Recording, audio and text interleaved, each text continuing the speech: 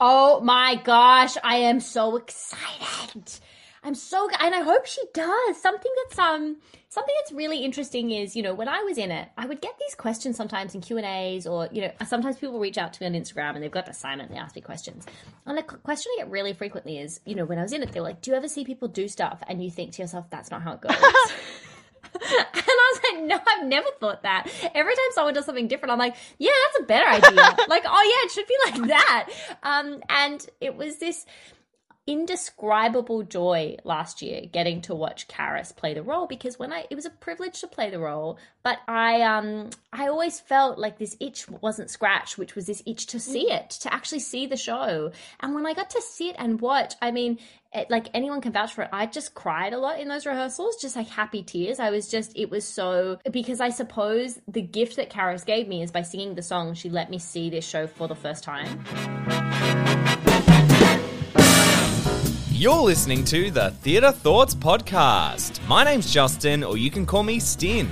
On today's episode, we have our long-awaited FANGIRLS Deep Dive, co-hosted by Theatre Thoughts editor Charlotte, and featuring the show's own writer, the energetic and multi-talented artist Yve Blake. Yve lends her voice and insight into where Fangirls came from and expresses her excitement for the show's revival at the Sydney Opera House this year. We also learned that you definitely don't need to know how to play an instrument to write a musical. You can find all of our behind-the-scenes content and other exclusives by following us on our socials on Instagram at TheatreThoughtsAUS and our new YouTube channel. So get ready to switch on those thoughts and strap yourselves in for a thrilling new episode of the Theatre Thoughts Podcast.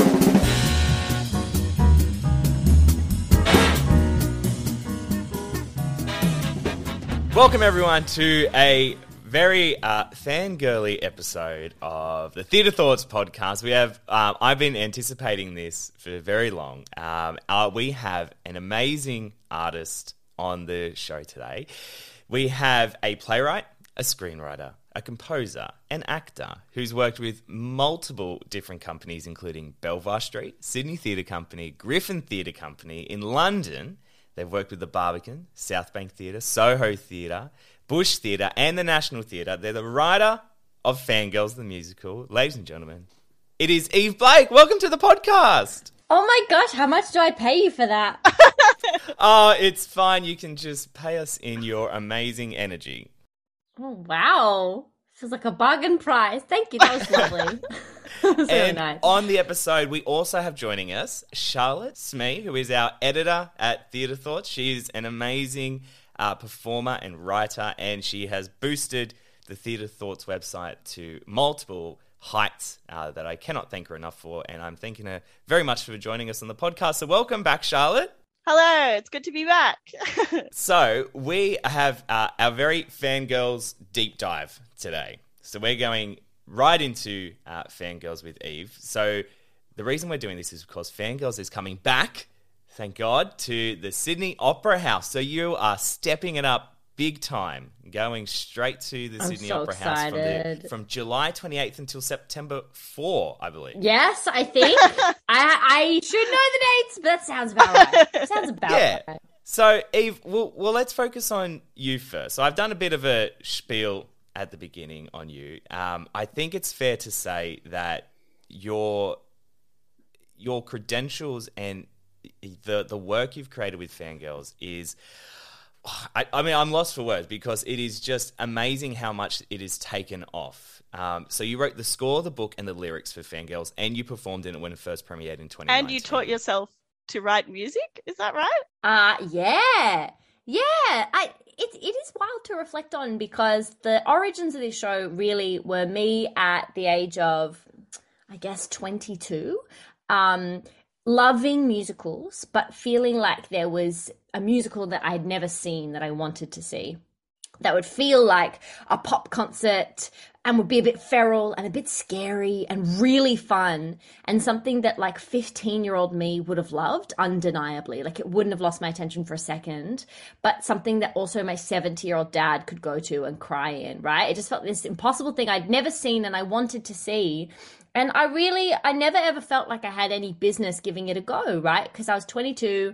I didn't know how to play a single musical instrument. I still don't. So Wow. Amazing. Right. Well, the thing though is I like to share that not as a flex, but because I wish that like teenage me could have heard that it's still possible. You know, I think for a lot of my life, I just thought, oh, well, you have to be able to play the piano like Tina Minchin if you want to have any business writing. And that is so troublesome as a concept, because it means a very small amount of people who are privileged to have, you know, a specific kind of experience or education get to like contribute their voice to musicals. But yeah, I didn't have that. I just I taught myself off YouTube how to use a program called Ableton, which I got for free using dodgy means. I shouldn't say that, but I'm saying it because I was a rat bag, you know, and I just gave it a go.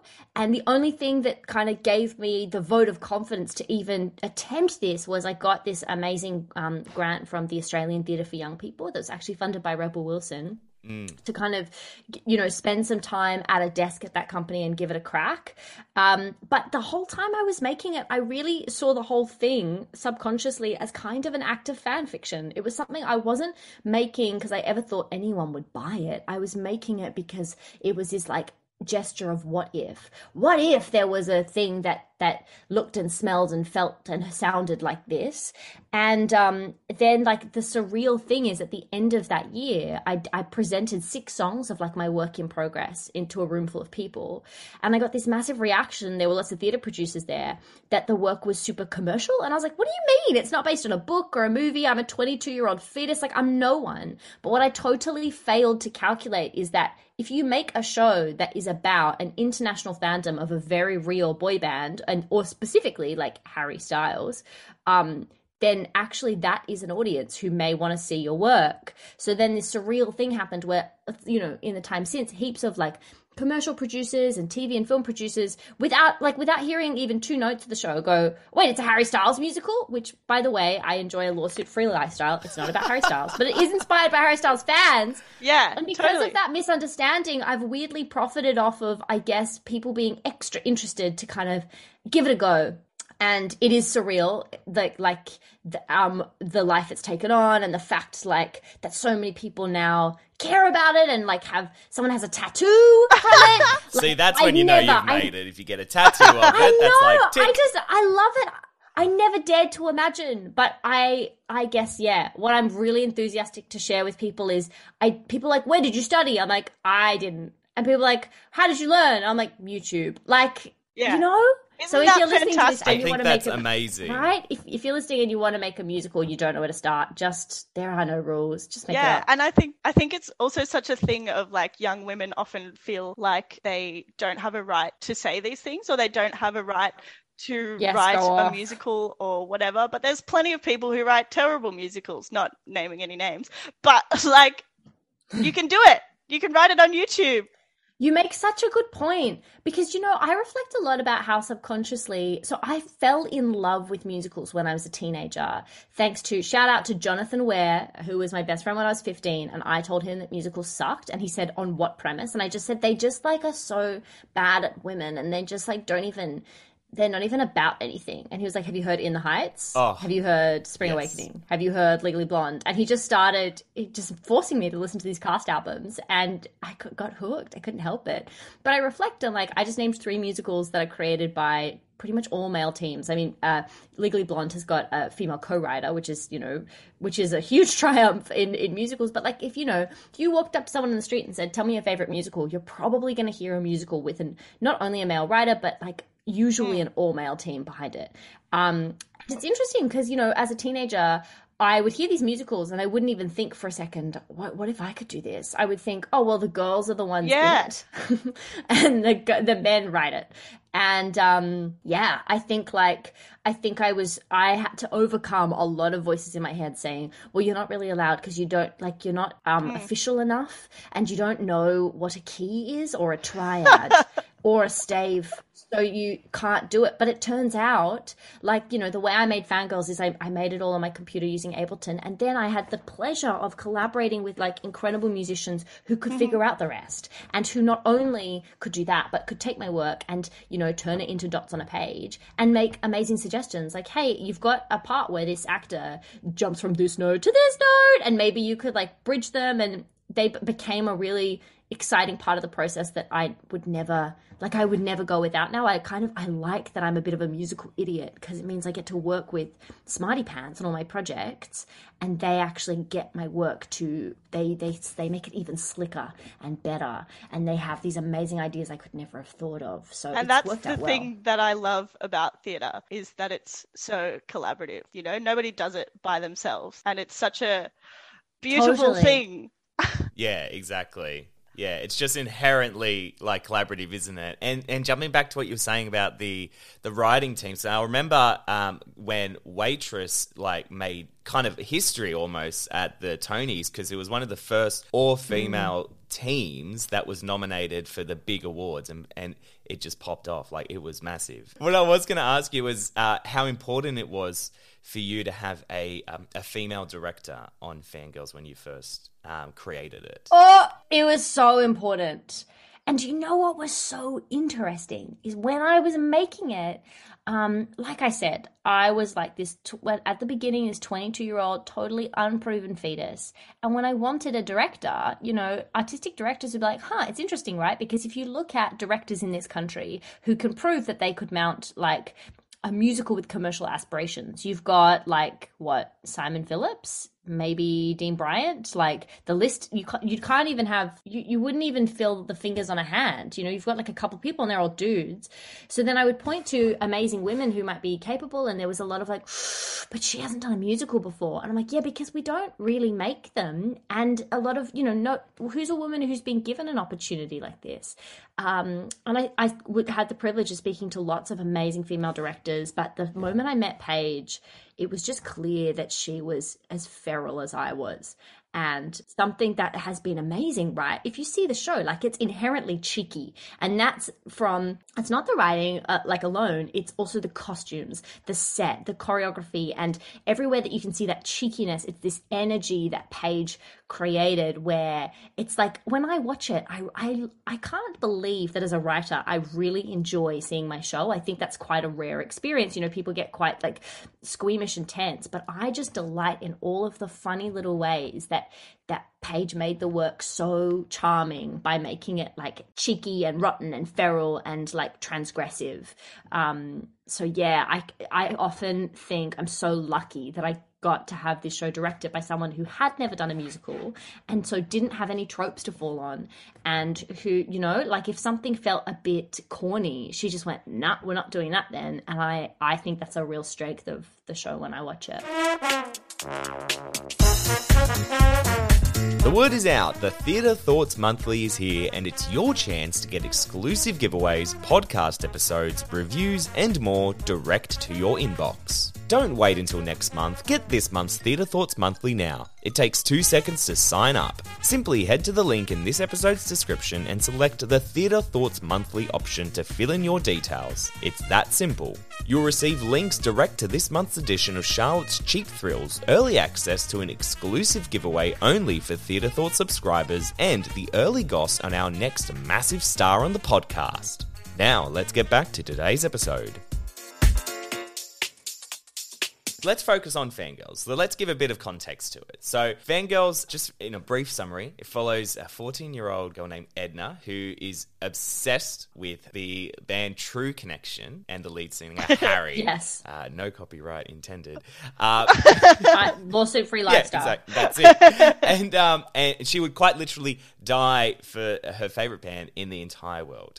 And she goes to the concert, and things kind of go out of hand without giving anything away? She tries to go to the concert. She almost goes to the concert, but she's unsuccessful. Yeah, she almost goes. No, it's very confusing. That's right. Yeah, she almost gets there. You've nailed it. Exactly. It's what's interesting about Edna is she all of her friends are obsessed with the band True Connection, but she specifically is obsessed with Harry and has a secret theory that he's depressed and trapped in the band and doesn't even want to be a pop star. So that's her point of difference, is that she actually gets him in a totally different way. And so we follow Edna. She'll stop at nothing to meet him, and without giving anything away, she goes to very extreme lengths, and then and the stakes, they ratchet up in Act 2 and things go wild. I never know how to talk about it in a spoiler-free way, but that's the most we can say. It's difficult because, it's the whole second act, really. And I think we should talk about the musical. I once heard you describe it in an interview as Beyonce concert meets rave meets church, and I think that is a really apt description of the type of music that it is. Oh, good! Because it's these like amazing pop songs, but then they have these beautiful harmonies of like all these young girls on the stage going, I'm not a great singer, but like, and like they've got all the layers, and you really do feel like you're at a concert, and it's fantastic. And I think that's something that's really unique in a musical, because I've never really seen anything like that. Oh, thank you so much. I'm so pleased. You know what? That phrase is something I made up before I'd written it. I was like, I want it to sound like that. And you always wonder when you make something, is it like what I wanted it to be? Like, did I get away with it? So that means a lot to me. But starting out, I listened to musical cast albums, and I really wanted to make something that didn't sound like the others and was its own thing. And I noticed listening to musical cast albums, often, it'll be led by a piano, and then you'll have a band with like some core key instruments. And I listened to like the music I was listening to on Spotify, and none of it was played by a band. It was all made by computers. And it was pop music with these like adrenal synths and these like huge kick drums that sound like they were being played at the Olympics opening ceremony. And I just thought, it needs to sound huge. This sound needs to sound as adrenal as a first crush at 14, and sometimes it needs to sound cinematic, and it needs to have these Hans Zimmer strings, because like when you're a teenager, everything's life or death. But the church texture came in when I was early in my research. I was on Twitter, and I was at the time, so this is 2015, I was noticing that there were these accounts that would just tweet at Harry Styles stuff like, they say an octopus has 3 hearts, I have only one, and still it will love you more than any creature ever could. And just these like devoted tweets. And I knew that I wanted a sound that sounded like the Church of Harry. And that was like, that really, obviously I want the lyrics to be funny, but I want the music to have harmonies in it that makes your eyes water at the sheer virtuosity of the harmonies and everyone locking together. I wanted to create that tension between, people being like, hey pork chop, hey darling, hey daddy, like to Harry, but singing it in like incredible 7-part harmony. And thinking about it right now, I am a little bit teary, to be honest. Get it together, it's a Saturday morning. I know, but I just think like it's such a great sort that's of lovely. All the layers. And that's the thing about music, right? Is like, even when, you don't know anything about it or why it makes you feel that way, like the sort of just the sheer sound and the layers and then the synths underneath is like what really gets me, I think, is because it kind of brings this deep noise underneath the sort of high voices. Oh, thanks. Yeah. Well, what's fun is like with the score, sometimes we have these subwoofer drops. So if anyone listening doesn't know, a subwoofer is like, it's a speaker that goes really, really low, and you'll often put it like below the seats, or you'll place it in the theater like low to the ground. And it means that we'll have these like boom at the end of songs, and it literally rattles your butt. Yeah, and I just love that. And frequently people have been like, wait, so your musical doesn't have a band? What? But the virtuosity of the live music, like, comes from the singing. And I think my argument is as well that often in musicals you'll have an orchestra playing, but they're hidden. You can't even see them. They're tucked away. And in our show, every time there's music, it's coming out of a computer, sure, but then you get to see the singing happening live. And yeah, I think it's like totally legit. And I think also the spectacle of the musical as well adds to that, because it's sort of all these layers of harmonies. And then when I saw it at Wollongong, shout out to Merrigong Theatre Company. Shout out to the gong. They had these huge screens, and while all the fangirls were singing, you know, hey pork chop, hey whatever, hey Harry, and they've got all these videos of other fans on the back screens, and it sort of adds to this church thing because it looks like a stained glass window of fangirls. You know, was that an original idea, or was that inspired by lockdown Zoom? Oh my god, I love this question. Okay, so it's and there's a massive shout out to be made in this. So in the script, I wrote a stage direction in an early draft that's like in the big budget version of this, when the fans sing all over the space, you would have projected like hundreds more fans backing them up to give a sense of like, this is pre-lockdown. This is like 2016 I would have written this. Of like, the idea is you suddenly see, and maybe I didn't necessarily imagine that they'd have to be in grids, but you would just see at moments where 7 people sing on stage as fangirls, you would see like 300 more faces around the space singing in their bedrooms. So what's amazing is our original music director and vocal arranger, Alice Chance, like in the lead up to the original production, I was in it. So I was very distracted, like getting ready to dance and sing. And during this time, kind of behind my back or like with the production team, she just pulled it together. She wrote up these instructions. She got a whole bunch of choristers, like really good choir singers, to sing the parts. And then she got a bunch of random people to lip sync into their video cameras, gave this footage to the video designer, Justin Harrison, who then placed them into this big grid. What's so interesting is in 2019 we did it and people were like, whoa. And then we came back in 2021 and everyone, oh, it's a Zoom call. Like, oh, it just looks like a Zoom call. Right. But it's interesting because we were like, oh, that's a shame. It now reminds people of something else. But I think actually in a way, some people said it was really moving that it was like a Zoom call. So look, I don't know. I've never heard it described as a stained glass window before, but I love that moment when so Paige, our director, had this genius idea to put these big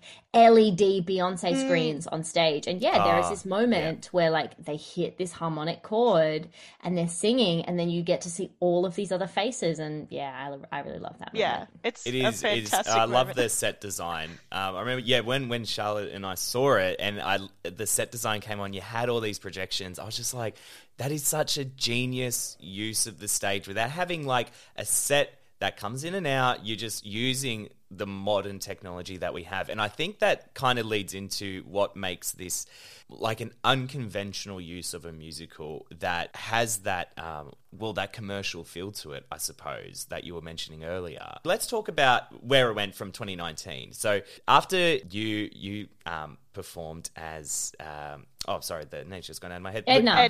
Yeah, no worries. Edna. Then we had the amazing Karis Oka come in. That's who we saw in Wollongong. Mm-hmm. She was phenomenal. And you had Aiden as Harry, but now in 2022, God, time's flying, isn't it?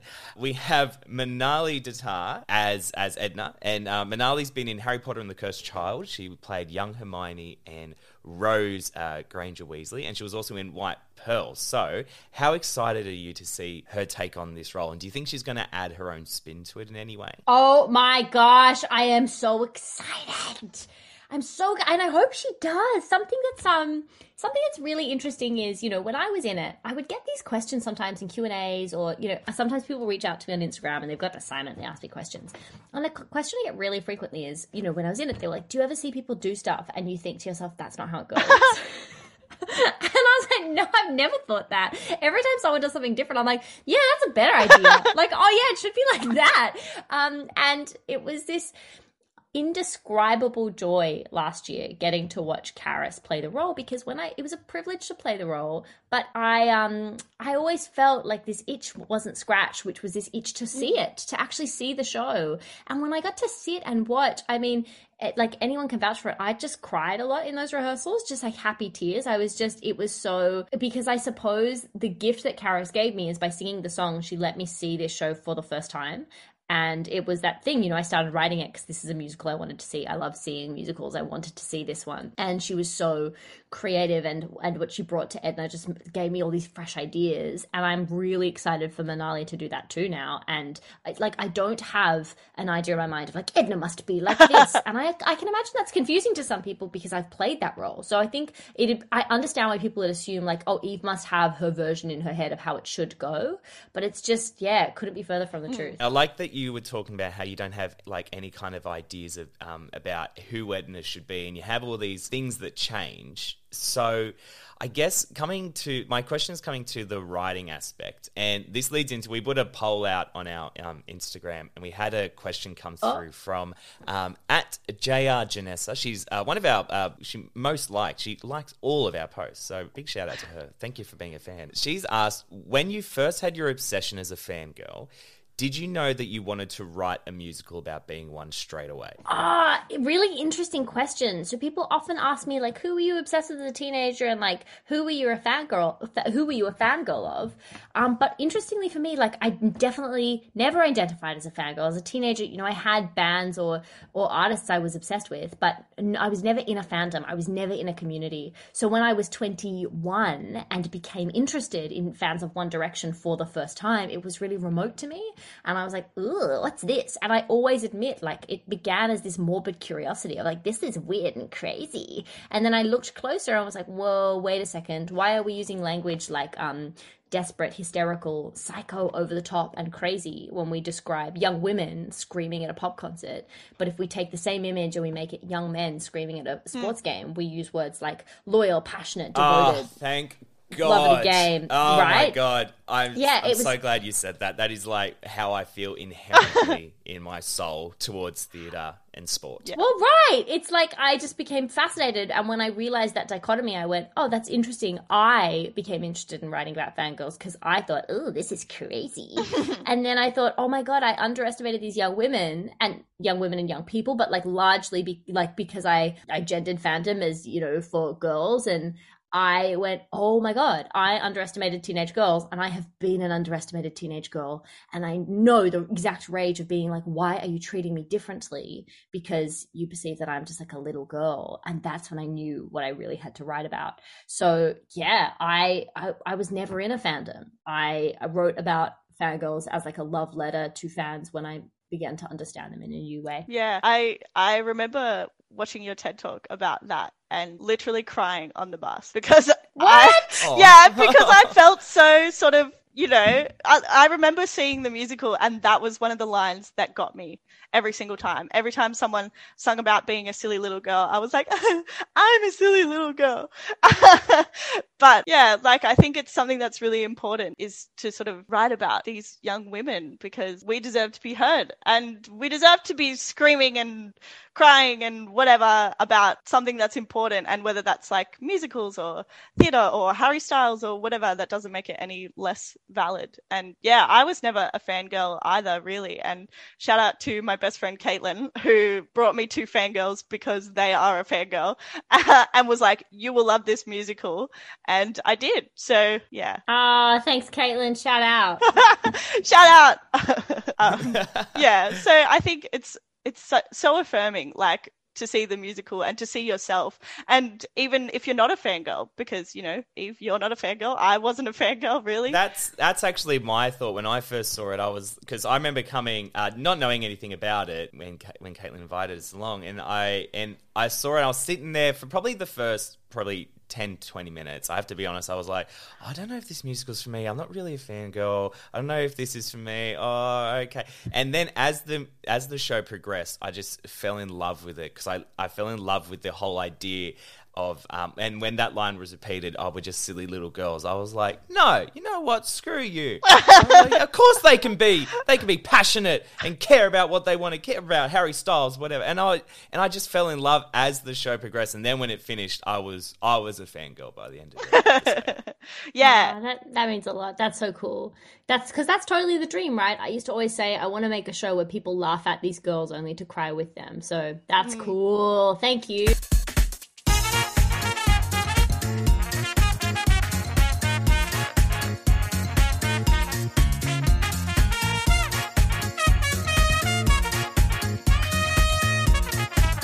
continuing on that topic, as a young writer, what advice would you kind of give to other young writers that are developing works? And is there anyone in particular, this is a good question, is there anyone in particular who we should watch out for? Oh my God, I have so much to say on the topic. Okay. Woo! What advice do I have for young writers, and who are some writers to look out for? So I love both of these questions. I'll start with the first one. My advice for young writers is don't shame yourself about what you think you're supposed to already know how to do. I don't know how to focus and write, so I have to use traps. I have to turn off my internet. I have to use an app called Freedom that blocks websites and even whole apps off my computer. And I even use this amazing app called Flow State, but there's a website that does the same thing called the Most Dangerous Writing App. And you set a timer, and then during that time you have to write. And if you stop for more than 5 seconds, it deletes everything. Oh my God. And that is the only way I get anything done. So you don't have to know how to be a good writer or a focused writer. You just have to have traps. You just have to show up and use your traps. The other piece of advice I'd get is like something that really helps if you're writing for stage is hearing your work out loud. And you don't have to hear it by good actors. You just have to hear it out loud so it's not your voice in your head, because your voice in your head will quickly stop reading the line and go, oh no, it should be this. And you just need to hear it at pace. So something I'd encourage is get your friends round, cook them some pasta, and get them to read your script aloud. And you can be really strict with them. Like, I don't want feedback at the end. You know, we're not going to discuss how you'd write it at the end, but just get people to read it aloud for you. It's really helpful, and don't apologize or get ashamed. It's just a really simple tool. The other thing is, like, I think something I did when I was younger is I would share my work with people and I would be really desperate for their approval. So I would get obsessed with their feedback. And if they weren't sure about it in the slightest way, I'd then like throw stuff out and be like, that idea is terrible. But something I do now with my friends is I go, if you want to show me something early, we can do something called gems only mode, which means I will respond. Even if I think it's the worst script in the world, I'll just tell you all my favorite bits because I know that it's early. I know that you're still finding your way. You don't need me to tell you what's right and wrong. You can figure that out. But right now, you just need some hope, some gems to tell you to keep going. So those are kind of my key things. You know what I mean? Like, don't think you're supposed to know how to do it all. You're allowed to ask for help, and you're allowed to use traps. That would be my advice. Oh, and also just like, it's great if you're inspired by other things, but by all means, try and write the thing you haven't seen. And if it scares you, that's probably a really good sign. If you're like, I have no idea how to write it, it's way too hard, that's a great sign, because you're going to have to be so inventive to figure it out. And it will probably take a lot longer, 10 times longer than you think, but that's okay. It'll be worth it. That's my advice. Solid Hope advice. It's not too corny. I think it's great. Yeah. I think that's great advice for all writers, to be honest. I'd never thought about the idea of a trap before. That's like blown my mind. I was like, a trap? I have. Have you? Fascinating. Yes, I have to trap myself to write reviews when I like come home from a show or whatever, and I'm like, oh my God, I really just want to go to bed. And I'm like, I can have a chocolate if I finish this thing. Or, you know, like have to turn off all my interview as well. Like all the like internet and everything, you have to turn all that stuff off. Or like even a deadline. Like one of my beautiful friends, Aisha, who was in the original round of FANGIRLS, during like the 2020 lockdowns, she wanted to write some music and she was like, man, I just can't do it. And I was like, give me your Facebook, Instagram, and like everything passwords, and you can have them back when you finish X number of songs. And it was great. She really got her work done. But we often will do that for each other. Mm-hmm. We'll just like give each other passwords and set traps. Yeah. You know, it doesn't matter. I think a lot about how active Lin-Manuel Miranda was on Twitter for like the couple years after Hamilton. And I think like, yeah, if I had a huge success and then I had huge pressure to come up with the next thing, I think I would just spend a lot of my time on social media being like, la, la, la, la, la. Like, that's no judgment on him, but like I have to, and now he doesn't, I think he has limits around when he can use it so that he can focus. But I get that too. Like I would never get anything done because I just want to procrastinate. Our brains do. So yeah, traps. Okay, writers to look out for. I have a long list, but this is the moment I was born for. I love giving shout outs to other writers who are trying to do this, because when I was getting started, I felt so isolated, and frequently I'd be trying to write a musical and I would want to talk to other people who got it and who were doing the same thing, and people would be like, you should email Tim Minchin, and I'd be like, he's so famous, and why is that the only person people can tell me? It was Tim Minchin or Eddie Perfect. And I was like, what the hell? No, where are my girlies? No offense to those boys. Yeah. But, you know, like, Exactly. Where are my girlies? Where's the girls, the gays, and the days? So yeah, I love that. Of writers you absolutely have to become obsessed with. Listen, everyone who is listening. Zara Stanton is the musical director of Fangirls, and she's the musical director of probably all of the best independent musicals you've fallen in love with in Australia recently. But no one is prepared for this girlie's music and lyrics. She is an extraordinary composer, and my jaw falls off my body every time I hear a draft song from her. No one's ready. I'm keeping this receipt in 10 years' time. I'll be like, I told you all. Vidya Makin, there's a lot of buzz around her. She's currently playing Catherine Parr in Six, aka the blue one. I follow her religiously on Instagram. Oh I'm my gosh. This girlie, I became obsessed with her. Look this up on YouTube. There's a song she wrote called Hugh Jackman. So the video is from, I'm like in the front row when she's doing it, and you can probably hear me during it go, oh! Like I saw her that night and I went up to her and I probably got really too close to her. It was pre-COVID. Was like, we are to be friends. We are to be as one. I just think the sun shines out of her ass. She's amazing. Jules Okulo, they are an incredible writer who is writing this amazing musical called Fraser Babies. And like the top line that I'll give you is like, imagine all girls private school debating themes of like young people finding their voice, political activism, Australia's migration policy, racism, camp, debating, young people. This is like a very awful summary of it, but it's got so many good flavors in it, and it's really, really intelligent writing. Cassie Hamilton is an amazing writer I've been introduced to. She's writing like an incredible musical about a young woman who goes to get gender affirmation surgery in Thailand. That's just like extraordinary, and I'm really, really excited to follow where that goes. Jean Tong and Lou Wall, two incredible Nam-based creatives who wrote a musical called Romeo is the Only Fruit. Romeo is not the only fruit. I don't know. Look them up. They're amazing. They're amazing. They're going to change the world.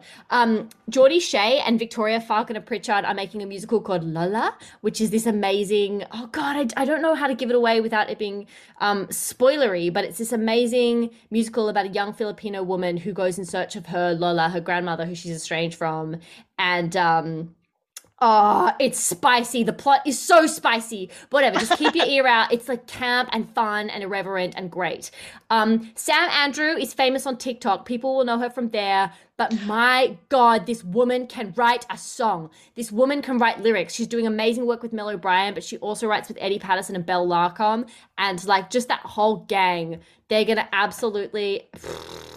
I just want to say they're going to blow people's dicks off. Like, they're just going to absolutely, I shouldn't even say that, but like, no one will survive the wrath of the lyrics that these four write.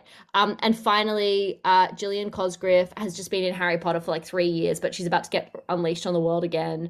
Incredible lyricist and composer, and like actually can play the piano like Tim Minchin. So absolutely watch out. Everyone right now knows that Gabby Bolt is amazing. I can't wait to see the musical she'll write one day. Jude Pearl musical, when? Yes. And then finally Jude Janet. Pearl.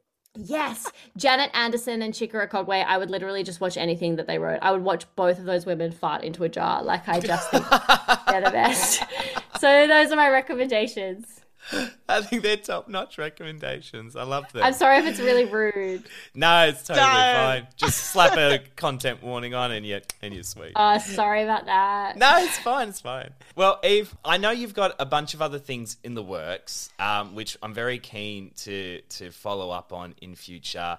You're working on adapting a Fangirl series. You're working on a screenplay with Thomas Wilson White for Aquarius Films for a musical adaptation of an Aussie children's book. Are you still doing the podcast musical about Mary Wollstonecraft? Oh my God, that's my girl. I love this girl. I know I'm obsessed with her. Unfortunately, I had to depart that for scheduling reasons, which was devastating. But listen, if anyone listening is obsessed with Mary Wollstonecraft, same. Literally, let's form a fan club. I'm obsessed with her. But my hope and dream is that the company that have got like the rights to that story make a really cool musical with a different creator that I can go and watch and just like be like, oh my God, yes, I remember that moment too. So yeah, devastating, but like I guess a great problem to have, right? I recognize it is a privilege to have like just to get paid to make up rhymes in the first place.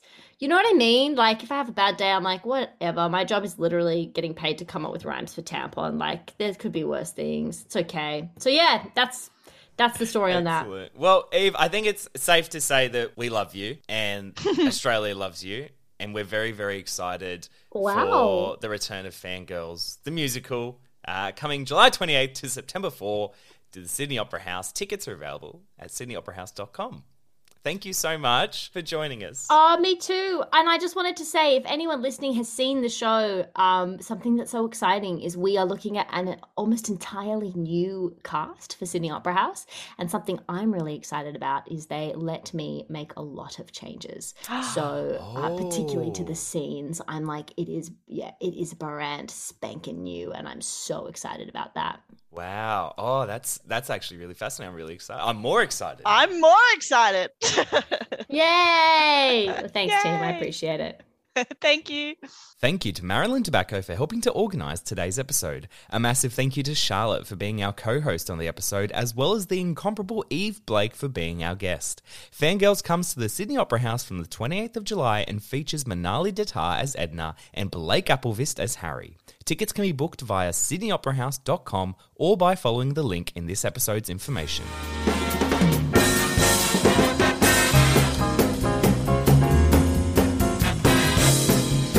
That's it for another episode of the Theatre Thoughts podcast. If you have a production you're wanting to promote, have a thought on theatre you wish to highlight, or feel like you can bring diverse and insightful conversation to the podcast, why not come on as a Theatre Thoughts co-host? We're looking for new and exciting people to come and feature in future podcasts and talk with our amazing guests. Contact our team now at theatrethoughtsteam@outlook.com or by hitting us up on our socials. Thanks again, and we'll see you next time here on the Theatre Thoughts podcast.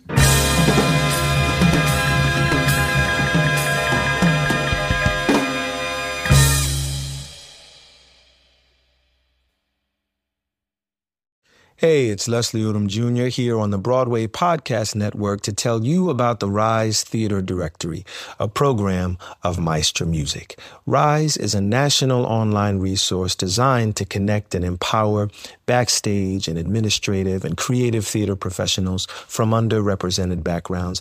If you work or aspire to work in the theater community, this can help you find your next project. And if you hire theater professionals, search the Rise Theater Directory to find your next team. Create your profile now and get more information by visiting risetheater.org. That's theater with an RERISETHEATRE.org, because only together we rise.